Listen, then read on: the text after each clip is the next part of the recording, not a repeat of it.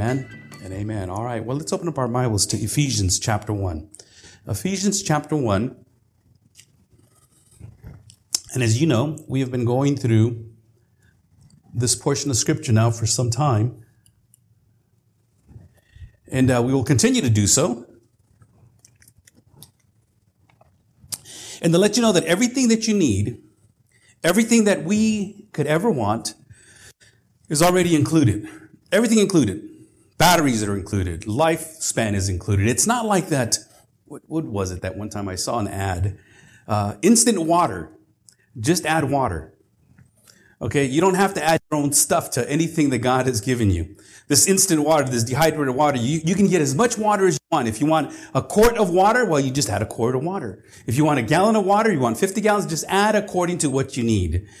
Well, that's not the way God works. God doesn't work that way. He doesn't dole out his blessings to us a little bit here and a little bit there. We talked about that last week. The richness of his redemption, the things that he has given us, he gives it to us all at once. All at once, and it's given to us, and we have the salvation in Christ. We have our inheritance in Christ. We have the riches that he gives us in Christ. It's all been given to us. And what Paul goes on to say here, he says, I just want to thank God for you because you get it. I want to thank God for what you have done and what you are doing even now because you understand. And it's hard for those that have not committed their life to Christ to see it or to even understand it.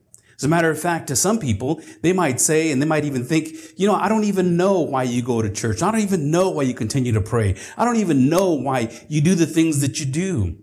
It just doesn't make any sense, and it won't. It won't make sense. But Paul is praying and thanking the people in Ephesus and the surrounding cities. He says, I thank my God for you because you get it. You understand that it's all included and you're living it out in your life. And I pray that God just continue to open the eyes of your heart, to open your eyes of your understanding, that you understand and you see that this hope that you have, not this wish, but this expectation that you have, that you'll be able to express it and explain it and exist under the Lordship of Jesus Christ. And so those are some of the things that Paul talks about in this portion of Scripture in Ephesians chapter 1. And I'm going to go from verses 15 to 23. And I'm going to read these aloud out of my Bible. It's the English Standard Version. Read out of your Bible. And if you have to, go ahead and open up a phone app and read along with us. And if you have a phone app, just remember that we have, I'm reading out of the English Standard Version, which is the ESV. And if you would like to follow along that way or in your favorite translation as well. This portion of Scripture already on the top of my paragraph states thanksgiving and prayer. This is Paul's heart. And he says, for this reason, because I have heard of your faith in the Lord Jesus Christ and your love toward all the saints, I do not cease to give thanks for you, remembering you in my prayers, that the God of our Lord Jesus Christ, the Father of glory, may give you the spirit of wisdom and of revelation in the knowledge of him, having the eyes of your hearts enlightened, that you may know what is the hope to which he has called you, what are the riches of his glorious inheritance in the saints, and what is the immeasurable greatness of his power toward us who believe, according to the working of his great might, that he worked in Christ Jesus when he raised him from the dead and seated him at his right hand in the heavenly places, far above all rule and authority and power and dominion, and above every name that is named, not only in this age, but also in the one to come. And he put all things under his feet, gave him his head over all things to the church, which is his body, the fullness of him who fills all in all.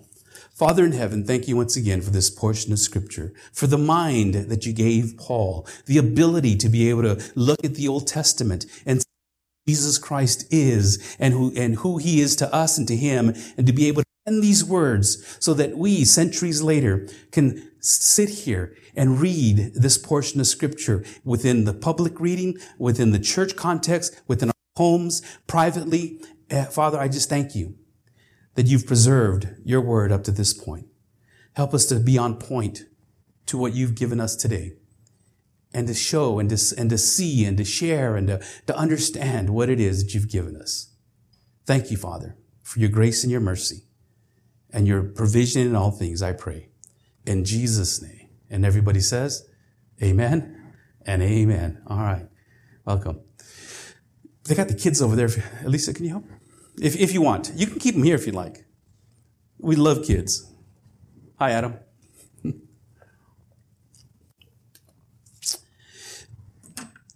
For this reason, Paul says, well, for those of you that weren't here last week, when Paul is saying for this reason, some of you are probably thinking, well, what reason is he talking about? Well, you got to go back and look what we talked about last week about the riches of God's grace, the richness of redemption, the things that God has given you as a believer. He's already blessed you with an inheritance. He's already given you all that you need. It's already there. And what Paul is saying is, for this reason, you understand this. You've gotten this. You've already grabbed onto the fact that you have been sealed by the Holy Spirit. We talked about the Holy Spirit and the seal, the importance of it. 2 things I want you to take away from it today. There were 4 things that we talked about, but 2 things. Number 1 is you're protected by that seal. Nobody can open, take away, or anything on that seal. When the wax was melted on a document, when it was melted on top of whatever it was that the king or the person in authority was trying to protect, he put his seal on it, and he says, if that seal is broken, the person who breaks it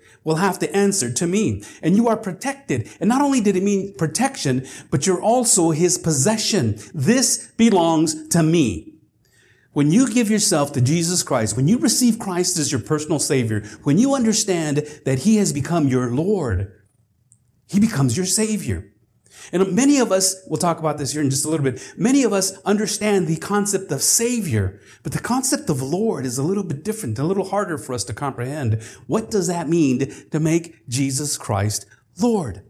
And so, because of what Paul has talked about, all the inheritance and how you've been sealed, you've been protected and you're his possession, and how you are now his, the one thing Paul says, for this reason, because I have heard of your faith in the Lord Jesus and your love toward all the saints. And when a person understands who he is, it's difficult to try to figure out what to do in life. And many young people today are wandering around wondering, what cause can I give myself to? And this cause over here is loud, and they're going up against this one thing, this evil. I will give myself to that. And once that is over, there's another cause. And you'll constantly find causes. The one thing that people don't understand is that they try to get involved in as many causes as possible to be able to say they've accomplished many things in life. Problem is that some of these causes only last as long as they're there. If you've been around as long as I have, we've fought a lot of causes. I remember the Vietnam War. I remember the Korean War. Not that I was there, but I remember these things. I remember there's a lot of things that we have been fighting against. The wall of Berlin that came down. That was a huge cause. And then during the 60s and the 70s, there were other things that we used to fight for. Every time you turn around, there is a cause to fight for. The problem is that if you don't know who you are, then you're going to end up following and fighting a cause. Right now, there's huge causes and there's big things out there that seem to be worldwide, which they are, and some of them have even dominated your life. And some of you are wondering, okay, so this is the cause right now. I have to fight against, you pick your whatever social media or social agenda you want to pick. But ultimately, all of this in the world, all of this is superseded by the one thing that God is already trying to do. It's not that he's trying, but he's in the process of doing. And the one thing is that at the end, Jesus Christ comes and everything is abolished. Everything that I fought for, everything that you've desired to do, everything you voted for or against, everything on this planet will be gone, wasted. The end will come. But somehow, we are being drawn in to these agendas of the world, or we're being drawn in to these social justices that we have to right. We are drawn into everything around us. And if you don't know who you are, well, yes, you'll fight for all these injustices. Now, don't get me wrong. There's some things out there that are just bad. But that's just the way the world is. People ask all the time, why is there evil? This is a broken planet. This planet is broken, and this planet one day will see its end. When Jesus Christ returns, it's all wiped away. The heavens will be opened up like a scroll. The Bible says this earth will be burned away. And only those things that you do for Jesus Christ will last. And so Paul is excited about these people in Ephesus and the surrounding regions. I love the fact that you've placed your faith, first of all, in the Lord Jesus Christ. That you express this in such a powerful way. That you express this in such a magnificent way that by serving Jesus Christ, He has become your Lord, your Master. He has become the one that you are now following and taking directions from. You have followed this law for the last 4,000 years. This law that was given to Moses. And you're trying to appease God by these laws that He's given you with the sacrifice of animals and with the things that you have to do by going to the temple and these festivals that you have to follow and these celebrations that you must do and your prayers that are lifted up to God. And all your life, your generations have been trying to appease God. And now, when Jesus Christ came, you saw that He has fulfilled the whole law. And so these Jewish people and everyone else that started to follow along started to realize this is what I need to do. And they recognized it. They saw it. Their eyes were opened. They saw Jesus in the Old Testament. They saw Jesus in the garden when God said to the serpent, He will crush your head. You will bruise His heel. This is this foretelling, this pre-evangelistic message that Jesus Christ was going to be crucified. They saw it in Isaac as he carried the cross, as he carried the wood, which symbolized the cross, up to the mountain to be sacrificed. But God provided a sacrifice. They saw it in the 12 tribes of Israel. They see all through the Old Testament, in the kinsman redeemer, as we talked about last week. All through the Old Testament, the Jewish people and those that came to know Jesus Christ as Lord saw it fulfilled in the prophecies of what the Old Testament's talked about. You remember when Jesus Christ resurrected and there's two men that are going home to a place called Emmaus. And they were downtrodden and they were sad because, their leader, the person that they had given their life to follow, they were sad because all of a sudden He's gone. They killed Him. And it wasn't just anybody. It wasn't a mob in a sense to where, somebody just went out and shot Him in the head or stabbed Him or whatever. It was their religious leaders. Those people that were supposed to know. I mean, it was like, what happened? I mean, we really thought that this was going to happen. This Christ, this Jesus of Nazareth, He was the Christ. And now they're saying that he resurrected. They were just like, I can't believe this. This is happening. And on the way to Emmaus, a man comes up to them and says, well, what are you guys discussing? Oh, about the things that happened in Jerusalem. Oh, what happened in Jerusalem? They look at him and says, what, don't you know? Are you the only person that has not heard of what they did to our Messiah, our teacher, our rabbi? He was handed over to our leaders and they executed Him. They crucified Him. They killed Him. And Jesus says to them, oh, you slow of heart. Don't you remember what Moses, the prophets, and the writings have said? And beginning from Moses all the way through, on the way home, Jesus Christ continues to expound on the scriptures. And the Bible says that their hearts were burning within. The eyes of their heart seemed to have been opened. And as they heard and they read and they understood, they weren't reading at that time, but they didn't have like flip phones to be able to see the scriptures. They didn't even have Bibles, but they knew the scriptures. And everything that Jesus, and this is the person that was with them, was Jesus, that He was telling them resonated with them. It makes sense. I understand. And as they were on their way, they got home and He pretended to go on His way. And they said, no, stay with us. We want to hear more. You see, this is the way the disciples in Ephesus and in the surrounding areas, they heard and they saw. The eyes of their hearts were opened and they got to see Messiah in the Old Testament. Let me go back to the story I was sharing with you about these two men to Emmaus. And they sat down and they said, have some food with us. And they gave Him the bread and He gave thanks. And the moment He broke the bread, their eyes were open. Oh, wow. It's like, that was Jesus. That was the Christ. And their eyes were opened. They could not see him because of their sorrow. They could not see him because of the injustice that had been done. They could not see him because, well, there was so much pain and agony, and they were so wrapped up in themselves. And of course, we got to understand that God also kept their eyes closed until he revealed himself to the disciples. A very important lesson to learn here, beloved. Number one, Scripture is more important than the experience. Scripture, what the Bible says, is way more important than what you feel, even today. Some of you might feel like, let's see if I can get encouraged. Let me see if I can get, I don't feel it. I just don't feel it. Your feelings, beloved, and I mean this in a very nice and gentle way, have nothing to do with your commitment to Christ. As a matter of fact, God is more interested in your character than he is your comfort. These guys, as I mentioned, downtrodden, busted. Their hopes had been shattered. The one thing they needed was encouragement. They needed to see Jesus. He was there. And he didn't show himself. Many people come to church and they want to see Jesus. They want to feel Jesus. They want to embrace Jesus. They want to hold Jesus because that's what I need. I need my heart to be filled. Not opened, just filled. Just make me feel good. And Jesus could have done that. But he withheld himself because the priority was the Word of God. Moses, the prophets, the writings. He had a Bible study with them. You want to see Jesus? You want to experience Jesus? Get into the Word. He's right here. This is where he's at.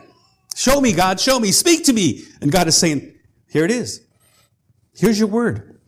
Here is the experience. Here is the truth. And what these people in Ephesus, what they did is they got into the Word. They experienced the Word. They saw who Jesus Christ was. They went back to the Old Testament. Yes, yes, yes. And they started to, yes. That's him. And they had their faith. They placed their faith. The Bible says, Paul says, I have heard of your faith. I've heard, this is not just something somebody called or, it's all over the place that you guys are really getting this. Now, I might be getting a little excited here because as a pastor, that's one of the things that the congregation, it would just help a pastor tremendously. If he were to hear, these you can tell these guys are Christians, or just see it. Paul says, I heard of it. I've seen it. This excites a pastor more than anything else. The fact that you have been living out your faith in the Lord Jesus Christ. Not that you're healthy, not that you're miracles, not that those things are great. They're good, but it's your faith in Christ. And let me take a little side note here, because I've preached this message before in Luke. These men going to Emmaus, the very first thing they did is they ran all the way back to Jerusalem. Now, this was a journey. And they ran as hard as they could. And they got there. They busted up the doors and they said, we've seen the Christ. We've seen Jesus. He was speaking to us and he was telling us about the prophets and he shared everything to us. And as soon as they gave testimony, as soon as they gave witness to what happened in their life, Jesus Christ shows up. And Jesus says, you guys run fast. You guys outran me. No, they didn't run fast. They didn't outrun Jesus. Jesus was always there. Can I get an amen on that? He was always there. But again, he did not show himself until the testimony was given. You want to see Jesus? Give testimony to what Jesus Christ is doing in your life. And this is what the people in Ephesus were seeing. This is what the people in Ephesus were accomplishing and being able to grasp. And beloved, I know that the world just seems to have this ugly hold on us, on our kids, and our country, and the world.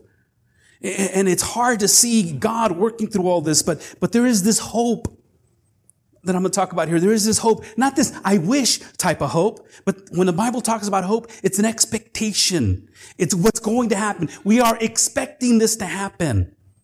there is this hope. Paul says, not only have I heard of your faith in the Lord Jesus Christ, but your love toward one another. We have to show love to one another. Now, does that mean I have to like them as well? Well, you might not like their quirks. You might not like what they say, the things that they do. It's okay. But your love needs to be evident. Amen? I mean, we say, I love you. Some people even say, I love you in the Lord. Trying to get really spiritual. I really don't like the guy, but I love him in the Lord. Now, have you heard what he said? Have you seen what he's done? But I love him no, that's not the way Jesus loves you. God loves you. Unconditional.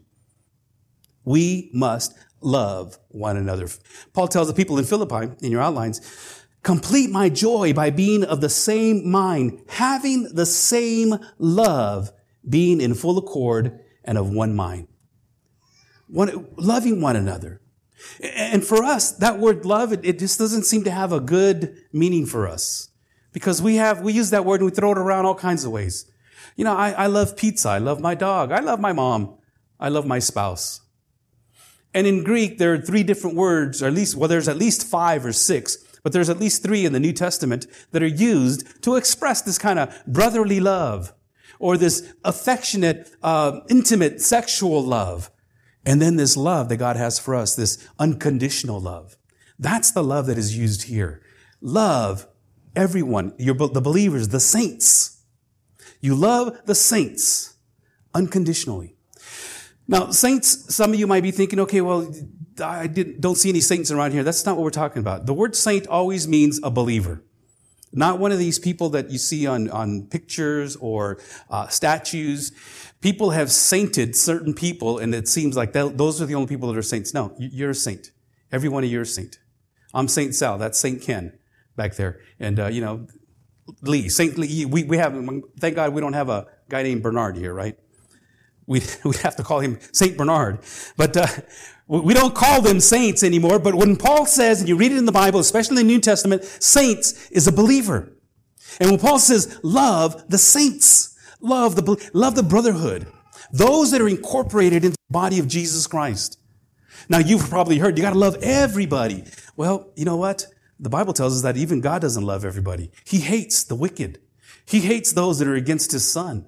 And his wrath is going to be poured out on those that he despises. And you've heard it said, love the sinner, but hate the sin. The problem with that is that, beloved, when Jesus Christ returns and God establishes his kingdom, it's the sinner that's going to get sent to hell, along with the sin. And we cannot make light of sin any longer. When sin is sin, it's sin.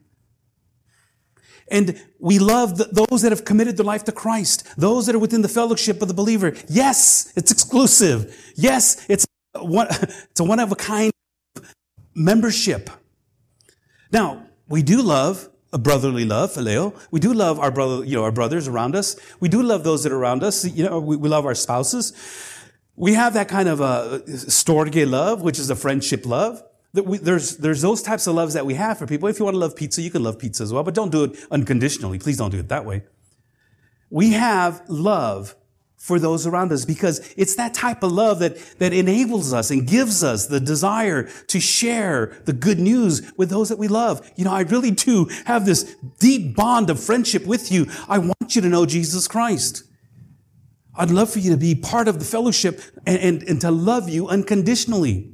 But right now, I have to love you with the condition, because if you were to die and go to hell, that's on you. You have to love to bring people into God's love.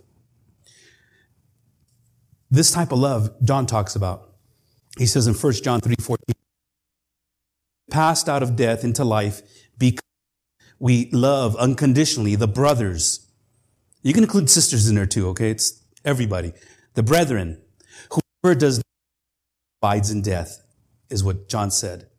In Revelation 2:4, he says, but I have this against you, that you have abandoned the love you had at first. And it's interesting because Jesus is talking to 7 cities, and he writes 7 letters.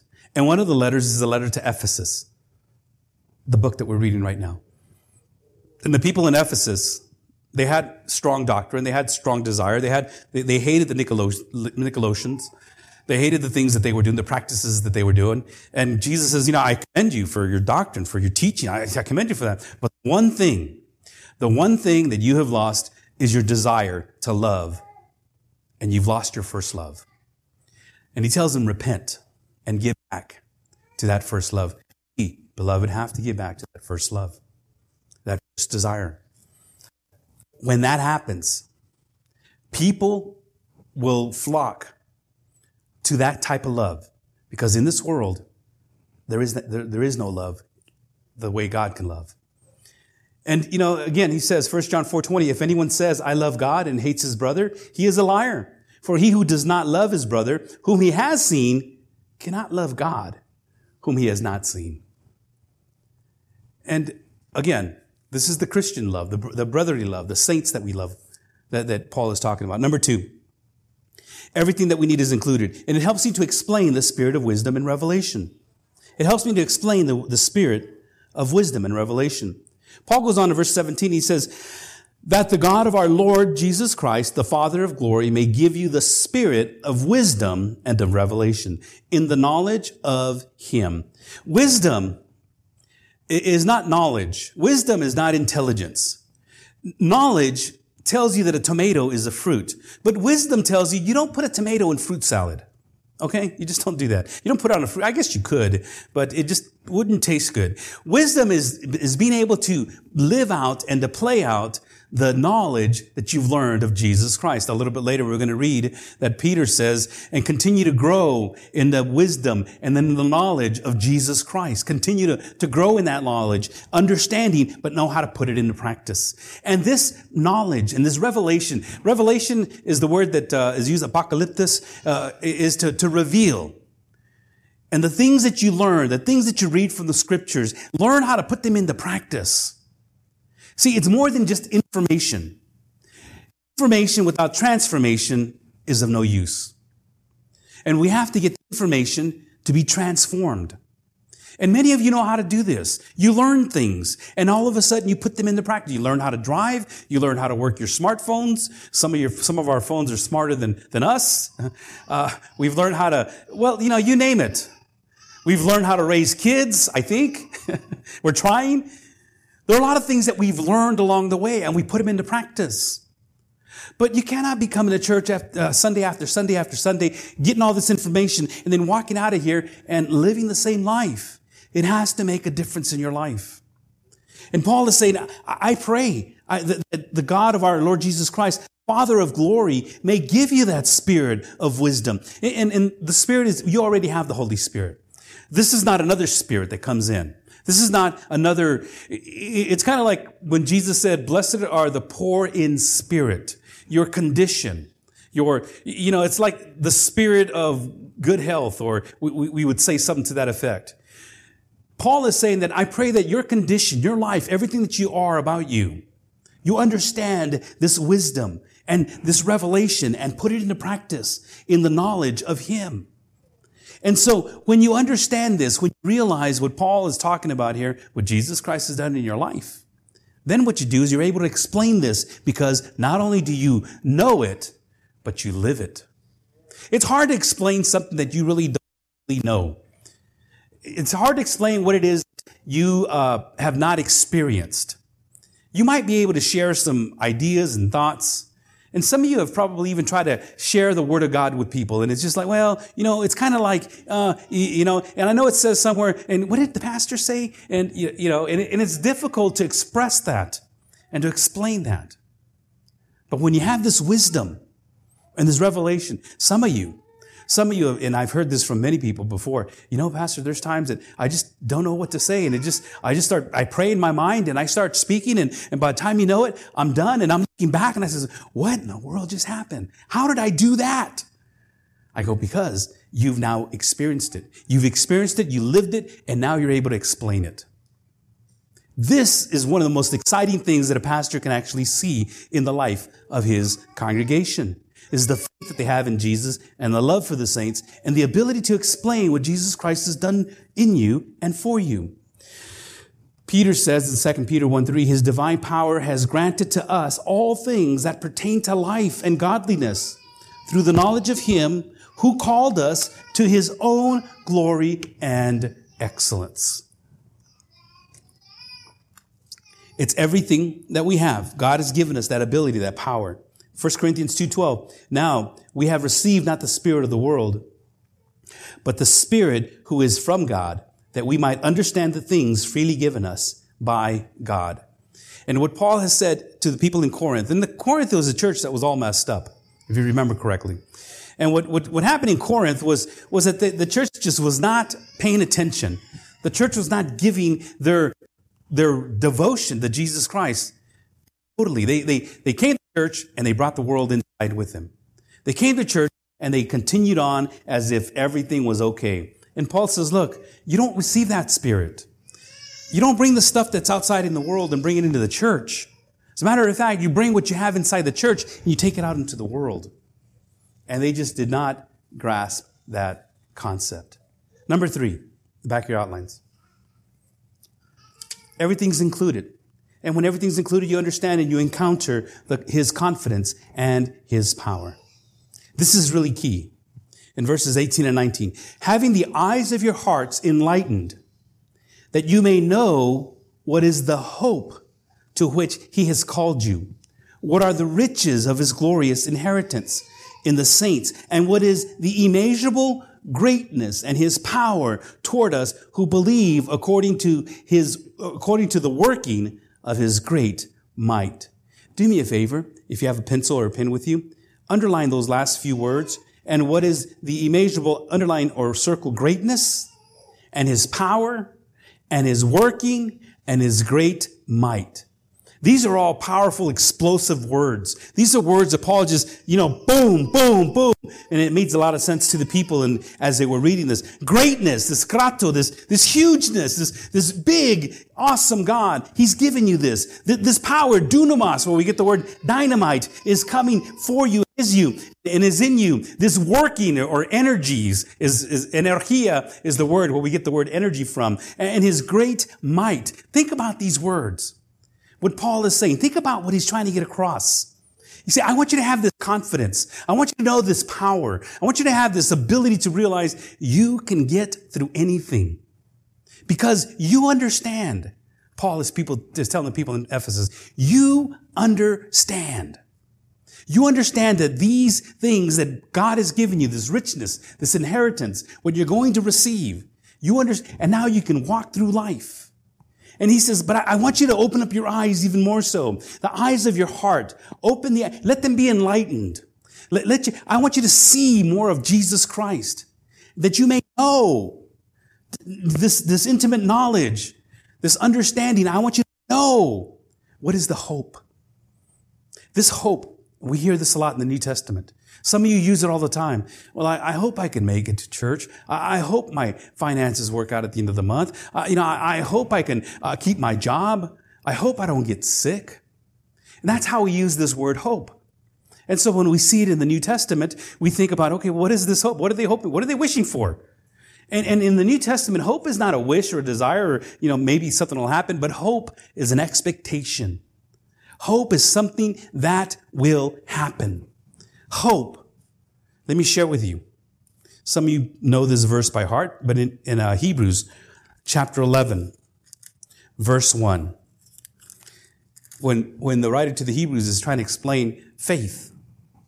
And if you've not read Hebrews, especially chapter 11, I want to encourage you to do so. Because right off the top in this chapter, in verse 1, the writer says, now, this is what faith is. I'm going to share with you what faith is, he's saying to the people. Faith is the assurance of things hoped for. The assurance. This is what faith is. Faith is being assured without a shadow of a doubt, without any equivocation. You know that this is going to happen. Faith is the assurance. You have this assurance. It's 100% guaranteed because God never lies. It's the assurance of things hoped for, waiting for, anticipated. Things that are going to happen. This is what faith is. You know You know that what's going to happen is at the end of time, Jesus Christ is going to return. He's going to take his bride with him, and the rest of the world is going to be demolished. It's just as simple as that. He'll return back for the martyred saints, for those that have committed their life to Christ during the tribulation. He'll establish his kingdom. We know that. That's the expectation. That's the hope. That's what we have, this assurance. Everything. So when you exercise faith, it's not faith in, I have faith that God's going to provide. I have faith that, and he will. I have faith that these things are going to happen. But the faith that the Bible talks about is having this expectation that these things are going to happen. And the reason I asked you to go and read this, let me read the rest of it. And it's also the conviction of things not seen. So that's what faith is. You can't see it. If you can see it, it's not faith. If you have hands, it's not faith. This is an expectation, something that is going to come. And though you haven't seen it, you can't hold it. You have this assurance and knowing that this is going to take place. In this chapter, it's called the Halls of the Heroes, or the Heroes of Faith. And it talks about all the things that these people had gone through. None of them saw what we see today. None of them saw what Jesus Christ came to do. None of them, all of them stepped out in faith. In the book of Romans, Paul tells us that that's the only way you can get saved is by faith. People in the Old Testament got saved by faith. People in the New Testament and today we get saved by faith. It always leads back to the cross. And then he goes on to say, it's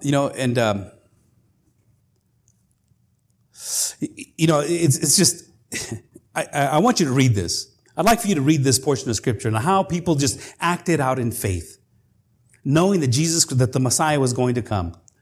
And in verse 32, I'm just going to quickly read this. And what more shall I say? For time would fail me to tell you about Gideon, Barak, Samson, Jephthah, or David, and Samuel, and the prophets. So he's already given a list of people that walked by faith. And then he says, I should be able to tell you some more about these guys who through faith conquered kingdoms, enforced justice, obtained promises, stopped the mouths of lions, quenched the powers of fire, escaped the edge of the sword, were made strong out of weakness, became mighty in war, put foreign armies to flight.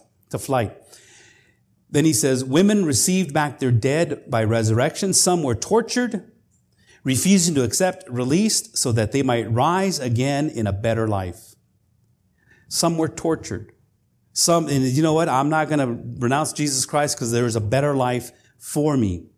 Others, he goes on to say, suffered mockings and floggings, even chains and imprisonment. They were stoned. They were sawn in two. They were killed with the sword. They went about in skins of sheep and goats, destitute, afflicted, mistreated, of whom the world was not worthy, wandering about in deserts and mountains and in dens and in caves of the earth. Beloved, there's a time when this is going to happen. The persecution is already here. It's taking place throughout the world. And a lot of those people, according to those cultures and places that these Christians, are being persecuted, they think these guys are just dumb. Wandering around in caves, in sheep's clothing. These guys, their families are being cut in two, burned. That's just stupid. That's what faith is. To get you through any of this stuff. Hebrews chapter 11. Paul says, when you understand and you recognize everything's included, you encounter his confidence. You encounter his power. As I said earlier, greatness, power, working, great might, all of this. And it's an immeasurable greatness. You can't measure this greatness. It's yours. It's included.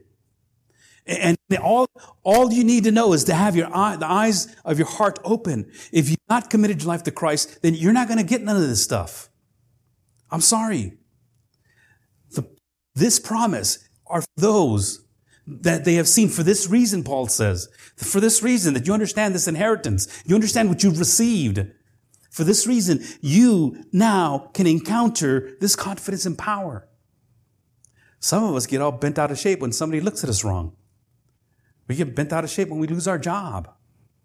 We get bent out of shape because, I can't make my finances stretch out all the way to the end of the month. Some of us get bent out of shape because, one of our family members left us or somebody died. And please, I'm not belittling any of those things that you may be experiencing.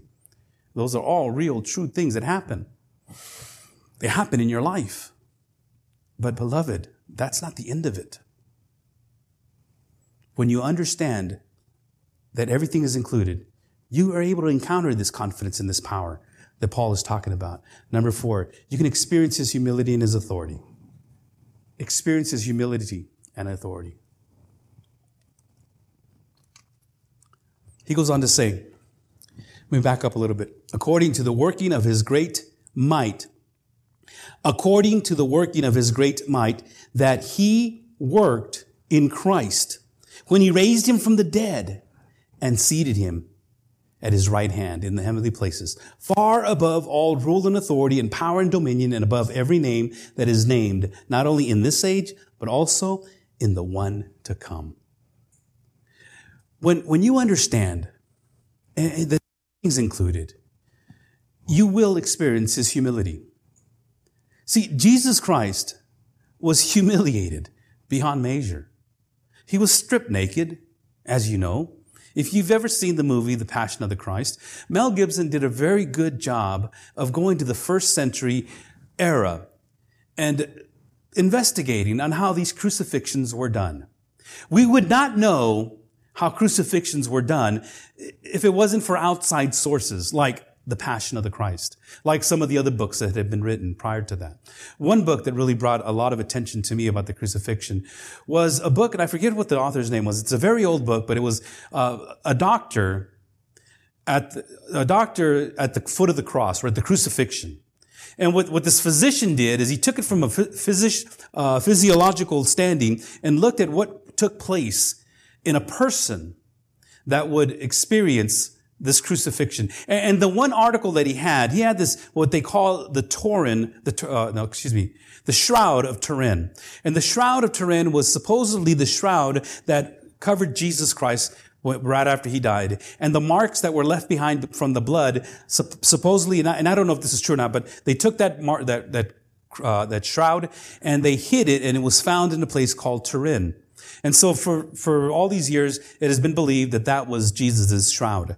And it was been protected for all these years. Now, again, I don't know if that's true or not, but the one thing that this physician was able to see was the effects of what happened to a person that was crucified.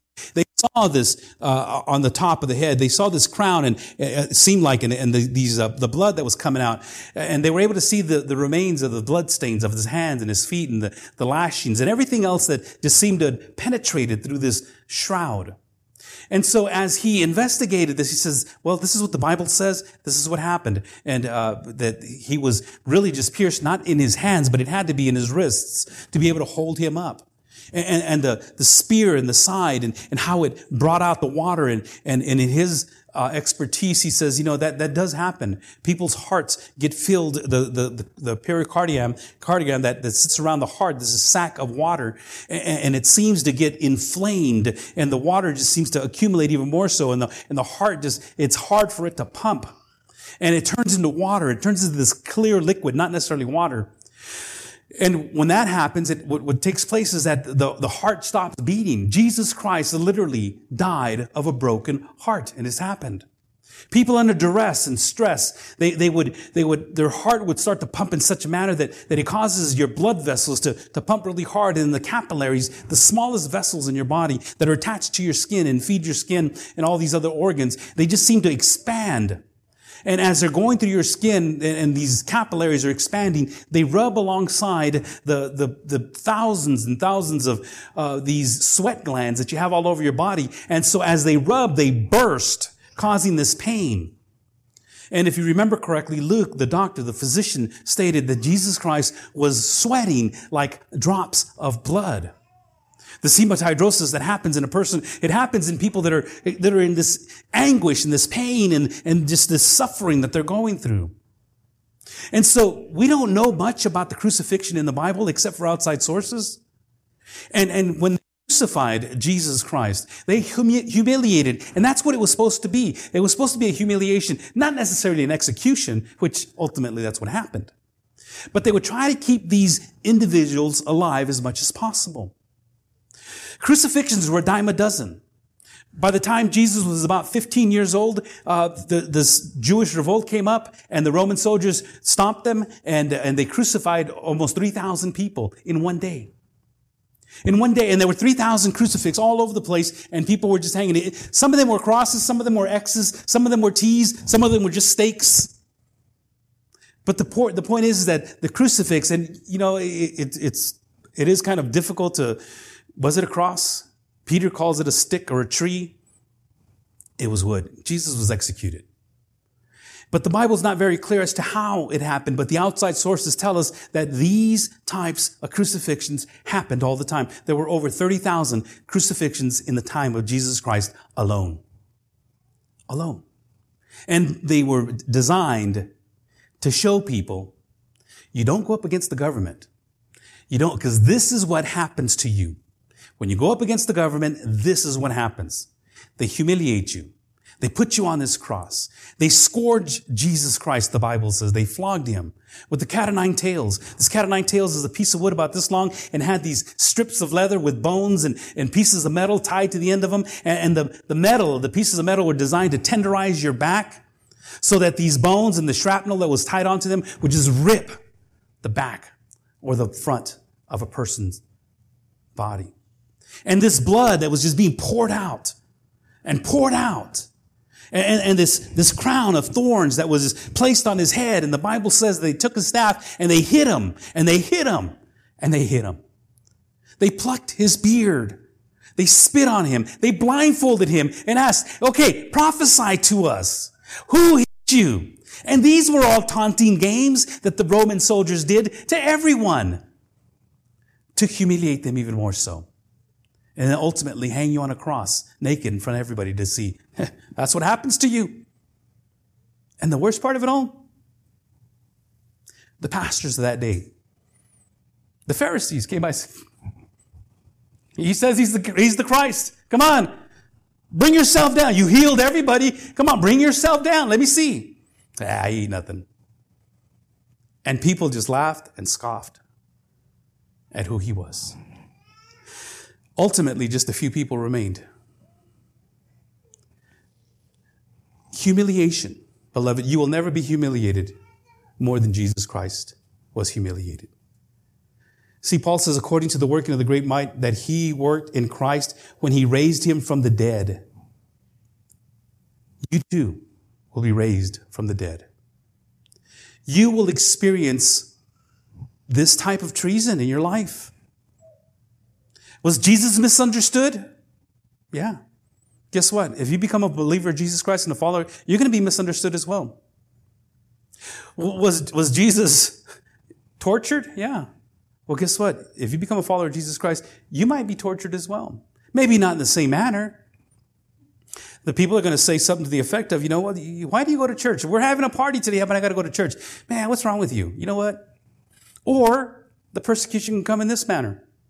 Somebody invites your kids over to a birthday party, or they invite you to a birthday party, but you know that the party that they're going to have is just not a party that you want to be a part of. You definitely don't want your kids there to experience and see everything that's going to happen. Oh, I'm sorry, I just can't make it. Why not? Well, you don't want to lie. Well, it's just, and if they keep pushing, this is just not a party that I want to be a part of. What, you think you're too good for us? It's going to happen. If they did it to Jesus, they'll do it to you. But Jesus says, in this world, you will experience troubles. Fear not, for I have overcome the world. You see, he is resurrected. And you get to see and understand how God worked that in him. Through the whole scourging process, through the whole crucifixion, God was punishing Christ for my sin, for your sin. And on the cross, God just unleashed the wrath, the anger, and all the punishment that he wanted to give to you and to me. He gave it to Jesus. And when I committed my life to Christ, when you commit your life to Christ, you receive his righteousness. You receive redemption, what we talked about last week. You receive everything that you're getting right now that we're talking about, this confidence, this authority. Because with Jesus, he was resurrected and he now sits at the right hand of God. He sits at the right hand of God. In the heavenly places, far above rule, authority, and power, and dominion, and above every name that is named, not only in this age, but also in the one to come.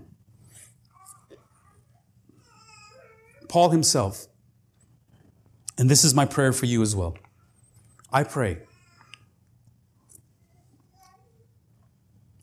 that we can come to this same conclusion as Paul says in Philippians 3:10. That I may know him and the power of his resurrection and may share his suffering, becoming like him in his death. Oh, wait a minute, Pastor Sal. You just explained the very graphic and gory details of Jesus' crucifixion. And you want us to go to that extreme as well? Bottom line, beloved, whatever it takes. I pray it doesn't come to that, but whatever it takes to separate ourselves from the world. Because Paul himself, and he's telling us that I may know him and the power of his resurrection. That power, that authority, that strength, that might, all of that you have been given. And the last thing I want to share with you is I need to exist. Once I understand that, understand what that it's all included, I get to exist under the lordship of Jesus Christ. In Ephesians chapter 1, verse 22 and 23, and he put all things under his feet and gave him as head over all things to the church, which is his body, the fullness of him who fills all in all. Everything is placed underneath him. He is the head. He is Lord. The part of this portion of Scripture, or I guess the word Lord, does not make sense to us. We just take it as Lord and Savior. We even say it together, yeah, he's my Lord and Savior, as if it's one thing. He cannot be Savior if he's not Lord. And many of us want the Savior part. None of us want to go to hell. But we don't want the Lord part. I don't want him telling me what to do. You know, I want to run my own life. I'm going to heaven on my terms. You know, and you know, Jesus, you can tell somebody else what to do. But being Lord meant a lot to the people in the New Testament. They had lords over them. People that would boss them around and tell them what to do. They would hire themselves. Actually, they would sell themselves to masters. They would sell themselves to masters to be able to share, to give these people the ability to tell them what to do. And they lived under their household. That's my Lord. And if he says, go get me some water, I go get him some water. If he says, go feed the animals, I go feed the animals. If he says, get my bed ready, I go get the bed ready. Make food. Whatever it is you want me to do, Lord, I will do it. And so when Jesus came along and the apostles came along, says, you got to make him Lord. Well, I already got a Lord. Yeah, but you got to make him Lord of well, okay, I can do that. I'm already doing it here. They understood. It's like the boss of your life, the CEO of your life. But, you know, you've already gotten paid because you already got it all. You got your benefits and everything. It's done.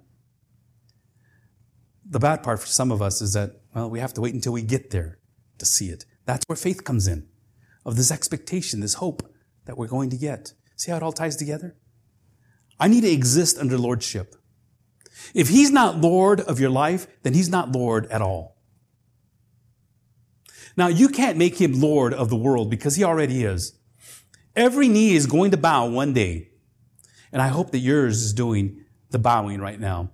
And every tongue will confess that Jesus Christ is Lord.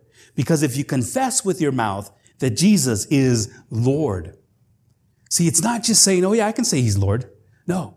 It's doing and acting as if he is Lord all the time. And believe in your heart that God raised him from the dead. Then you'll be saved. Salvation comes after you made him Lord of your life. You make him Lord, then you're saved. Many people just want to get saved. I just want to get saved. I just want to get saved. I got saved today. I'm saved. I went to church, I got baptized, and I'm saved. I said the prayer, I'm saved. What about lordship? Well, they didn't tell me anything about that. And that's the hard part. That's the one thing that's difficult for pastors and churches to get across. Because we don't want to push people away. We don't want to offend anybody. Okay, I know you don't like people telling you what to do, so just make Jesus your Savior. We'll call him Lord, but just for right now, just get saved. Get baptized.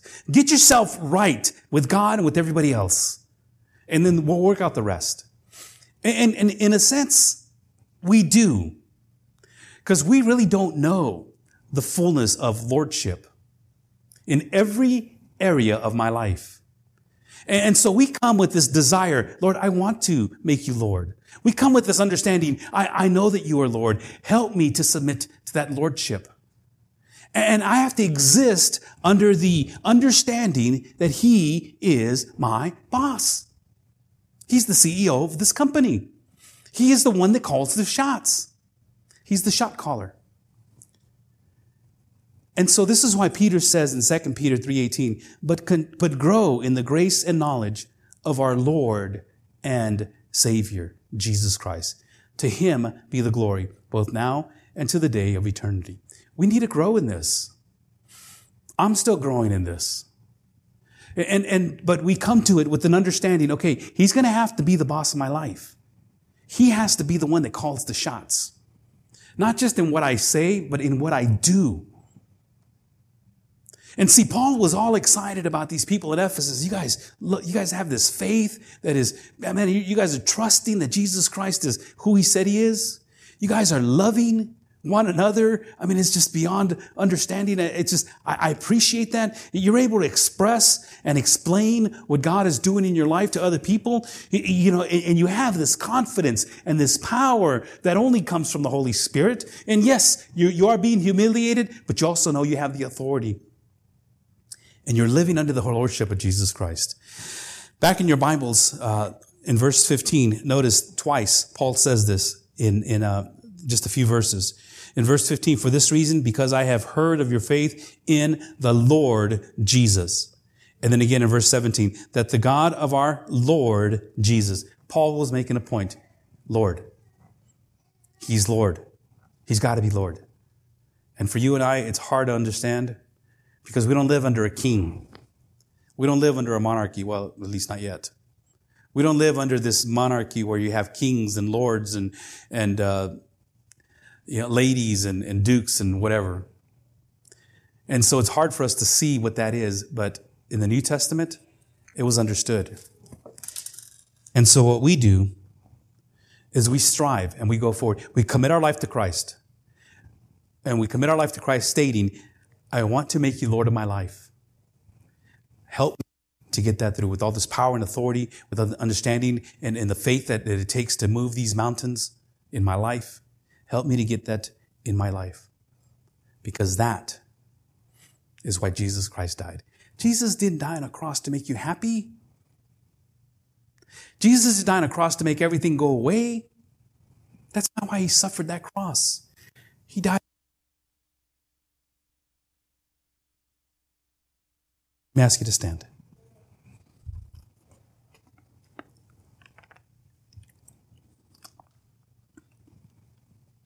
There is salvation in no other name. We know that, Lord. And only by the name of Jesus, every tongue that confesses for you to be Lord and every heart that believes will be saved.